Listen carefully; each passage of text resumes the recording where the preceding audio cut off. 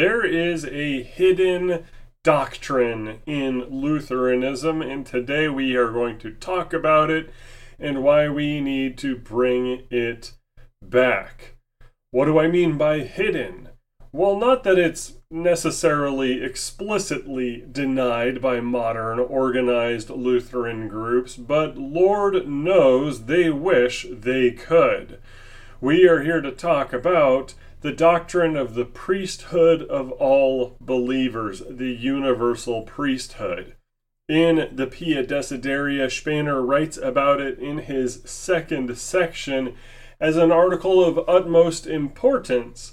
But last night, during deacon training, I asked our guys, when was the last time you heard a Lutheran pastor talking about the doctrine of the universal priesthood?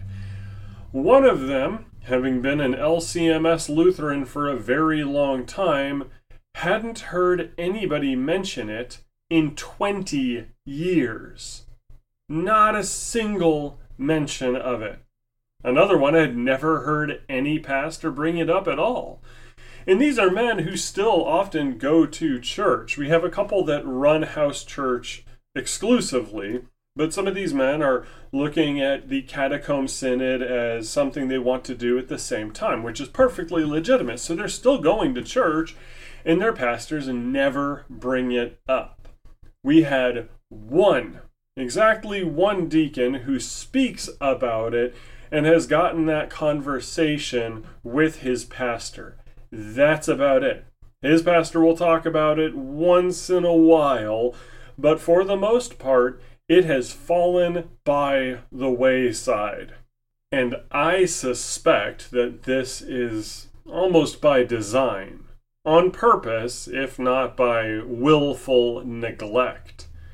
You see, in the Pia Desideria and the proposals to correct the conditions, the corrupt conditions of the church in the 17th century, Spener writes, "Our frequently mentioned Dr. Luther would suggest another means, that is, another means of reforming the church, which is altogether compatible with the first. This second proposal is the establishment and diligent exercise of the spiritual priesthood. Nobody can read Luther's writings with some care without observing how earnestly the sainted man advocated this spiritual priesthood, according to which not only ministers but all Christians are made priests by their Savior, are anointed by the Holy Spirit, and are dedicated to perform spiritual priestly acts. Peter was not addressing preachers alone when he wrote, 'You are a chosen race, a royal priesthood, a holy nation, God's own people, that you may declare the wonderful deeds of him who called you out of darkness into his marvelous light.'" Now, to be fair, there are all sorts of Lutheran pastors out there who will tell you you should be reading your Bible. With appropriate guidance, of course, but you should be reading your Bible. The head of the household should be instructing his family, making sure his kids are properly catechized as they grow. But it stops there. Referring to the second volume of Luther's works, when he speaks to the Bohemians, Spener writes, "There one will see how splendidly it is demonstrated that all spiritual functions are open to all Christians without exception. Although the regular and public performance of them is entrusted to ministers appointed for this purpose, the functions may be performed by others in case of emergency." What are we speaking of there? We're bringing up even the sacraments, like holy baptism. A father in a household has the right to pronounce absolution, to baptize his babies, and even to consecrate the elements in Holy Communion. Not publicly, because that violates the authority of the priesthood of other believers in the congregation. He can't just get up there on Sunday and decide he is the priest every week without them selecting him. However, when was the last time you heard a pastor tell that to you? that you have, as a Christian, the right to do these things.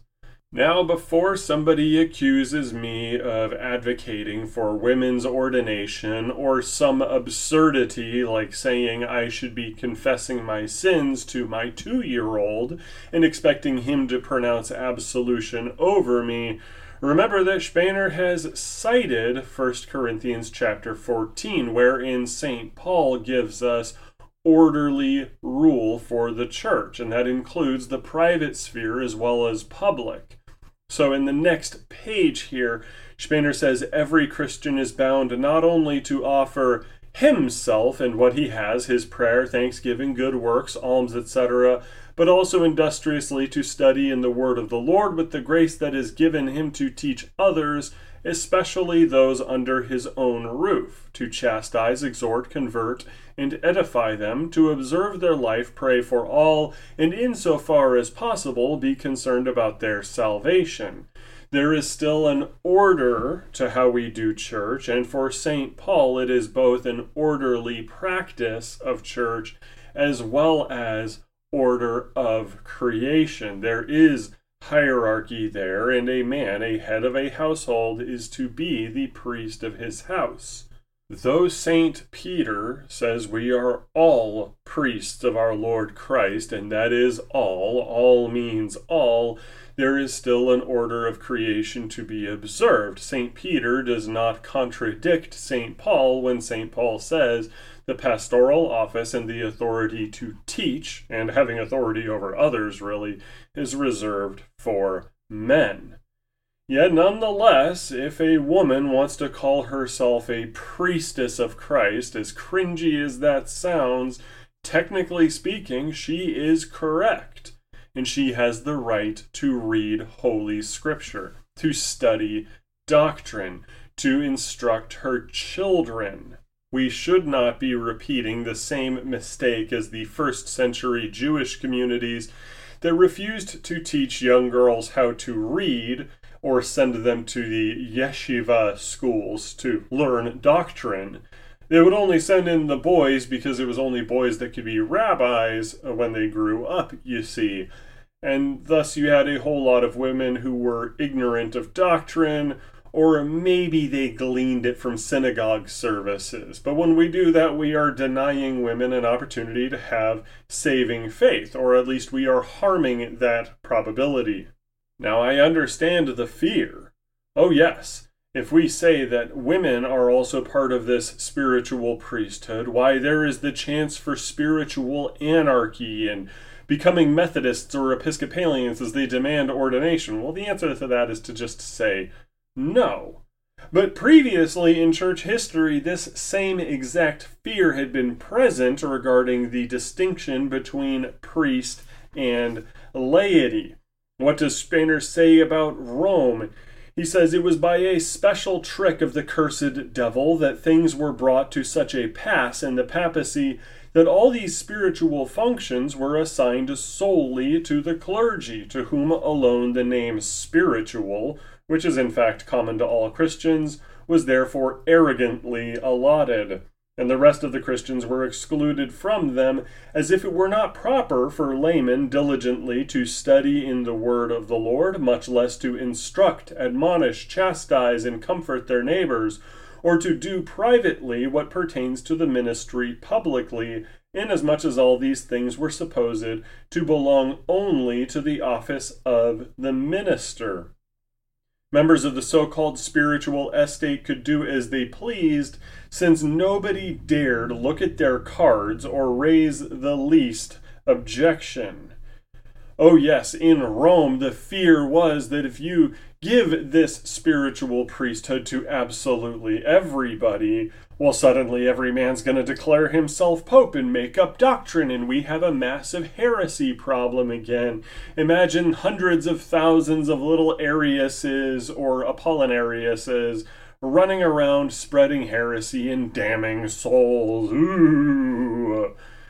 But along with that careful measure, they ended up creating a doctrine of holy orders that made it so sacramental, you see, that the priest was ontologically above and superior to the laity. By definition, he was a better person, and he could do awesome superpower things like casting magic spells and telling people, "I am sending you to hell right now." Such was the distinction of the office of the keys in Rome, that there is no spiritual priesthood for all believers in the Roman Catholic Church.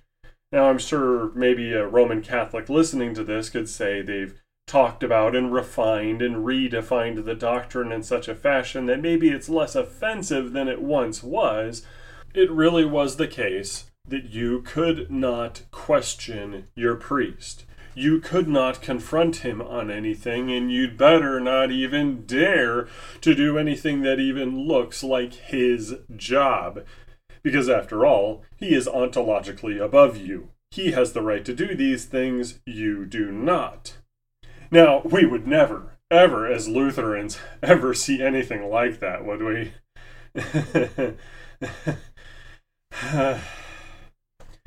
In fact, in the 20th and 21st century, the development of Lutheran doctrine was such that the doctrine of rite vocatus has been somewhat weaponized against the priesthood of all believers.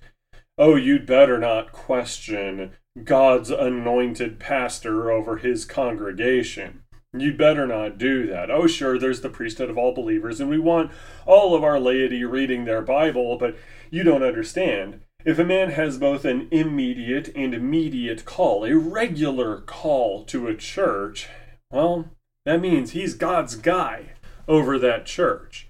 He needs to be afforded such great honor and respect that any accusation or confrontation against the man is just off base. It's so bad. What you need to do if you see your pastor doing anything is you need to go through the proper channels. And if we just so happen to not do anything to correct the wrong that your pastor is doing, well, listen, pal, you're not in the ministerium, okay? So you shouldn't be calling this guy out publicly or doing anything publicly. You need to just let it slide. Accept that you have a bad man in spiritual authority over you. And if we publish something that is incredibly bad, that goes against Lutheran doctrine, that is the camel's nose of liberalism in the tent of confessional Lutheranism, well, go through the proper channels and maybe we'll address it at convention, maybe we won't, but you just have to accept it because you are a peon. You are a tiny little pissant layman, and you have no right to question this, especially not publicly. We're going to call you some really dirty names if you happen to question it publicly. Thanks, bye. I have personally seen cases where the ministerium is willing to violate their own bylaws and constitutions to get things done in violation of the rights of the laity. Because after all, rite vocatus, we are capable of doing these things, and we can just judge when circumstances are an edge case. The elevation of the pastoral office in Lutheranism, such that it forgets the universal priesthood of all believers, has damaged the doctrine of rite vocatus. What do I mean by that? Well, when Spener writes this, that the people ought to pay attention to the minister, admonish him fraternally when he neglects something, and in general support him in all of his efforts. What Spener means by that is that a church, a congregation, is a gathering of priests, and they select a man to be the public priest. Thus, that means that they are his other boss. A priest or a pastor in the Lutheran Church, the guy who publicly consecrates the elements, publicly holds spiritual authority, all of this, he is first among equals in his church, not the top dog. And yes, God, according to the immediate call, calls this man. His first accountability, his first priority is to serve God. His second priority, though, is to be accountable to this congregation. He should be the hardest worker. he should be the one that studies the most. He should be so dedicated that he is willing to put in 6 days a week in that church office, or doing evangelism, running Bible study after Bible study, offering counseling freely, being there for that 3 a.m. call that says, "Help me, Pastor," because these are priests telling him that he needs to help them out. He is a servant to the priesthood, not a priest over dirty, unwashed masses. If the Lutheran laity in the 20th century had been properly brought up to understand their high position and to understand the responsibility that that entails, you would never have seen the rise of the ELCA. You would never have seen Seminex happening. You would never have seen the current controversies in Lutheranism, because an empowered laity would have been there to stop it. But because this doctrine fell by the wayside for the easier way of doing things, hey, just pass this along to synod, pass this along to the seminaries, pass this along to your bishop or your district president, just go through the system, dude. We've forgotten the doctrine of the universal priesthood, and we've ended up with a lower class of laity. Consequently, we've also ended up with a much lower class of pastors. This now hidden doctrine, if it was properly observed, would have prevented a lot of disaster. Here's an example. When last year a certain pastor decided that he wanted to do a drag show, a drag queen show, on the chancel in his congregation, and the congregation did not stop him for such an evil, blasphemous act. And then one young man decided he wanted to speak up about this, and he went through the proper channels to his district president, and the district president said, "I fail to see a problem here. This man has been forgiven. He's confessed his sins. No big deal." If you had a doctrine of the universal priesthood of all believers present and powerful in Lutheran churches today, that pastor would never have thought to do something like that, because he is accountable for the spiritual well-being of other priests. For that matter, the laity would never have permitted it. The dream of the Catacomb Synod is churches full of empowered, pietist laymen and laywomen who are willing to say that their minister is accountable to them. Oh yes, he deserves respect, and he deserves all honor according to his office, not according to the man. The same way I don't have to like a cop when he pulls me over. I have to respect him because of that uniform that he is wearing. He is fulfilling an office with duties associated with it.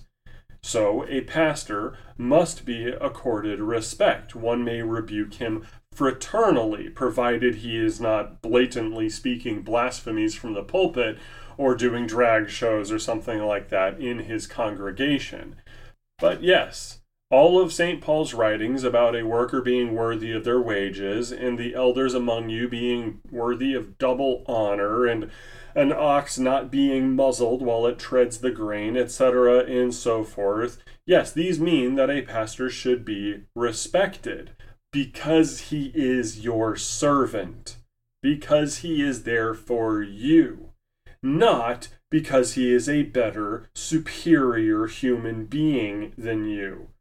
My goodness, how we have forgotten this, and things are only going to be fixed in Lutheranism once the laity says, "I am a priest of God Most High. By the blood of Jesus Christ which covers me, I am going to study the Word with my family.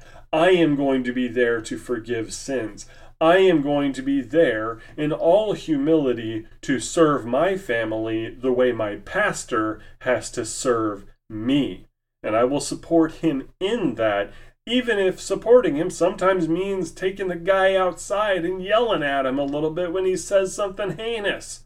And so our deacons have been instructed to be humble, to accept questioning and objections and concerns from the people in their home congregations.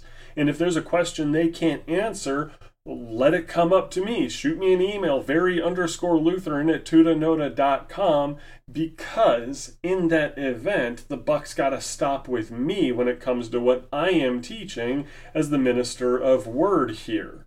If we have an empowered laity, then we are going to reform a whole lot of the church. Laity that is willing to question, respectfully, of course. You should still like your pastor, hopefully, if you're going to a church still, or if you are part of a house church, you should still respect your deacon, yes. But you should also be willing to exercise your office as a priest in God's kingdom. And Spener writes that if we were to do this, a great deal, quote, would be gained and accomplished. Afterwards, more and more would be achieved, and finally the church would be visibly reformed. That is, unsubverted. If loving the Word of God is step one, getting people to read their Bibles every single day to become acquainted with good doctrine and good practice, as the Bible tells us to do, the second step is to put that into practice with a universal priesthood of all believers. The more people doing that, the more God-pleasing we are going to be. And that's going to start here in the Catacomb Synod, where everybody has been instructed, you have a high status before God as a baptized believer in Christ Jesus our Lord. We should rejoice and continue on in our walk with Him. Next week we will get into his third proposal, and that's going to be a good one. That's going to be a fun one, but we'll get to it then. Until then, our Lord bless you and keep you. Amen and amen.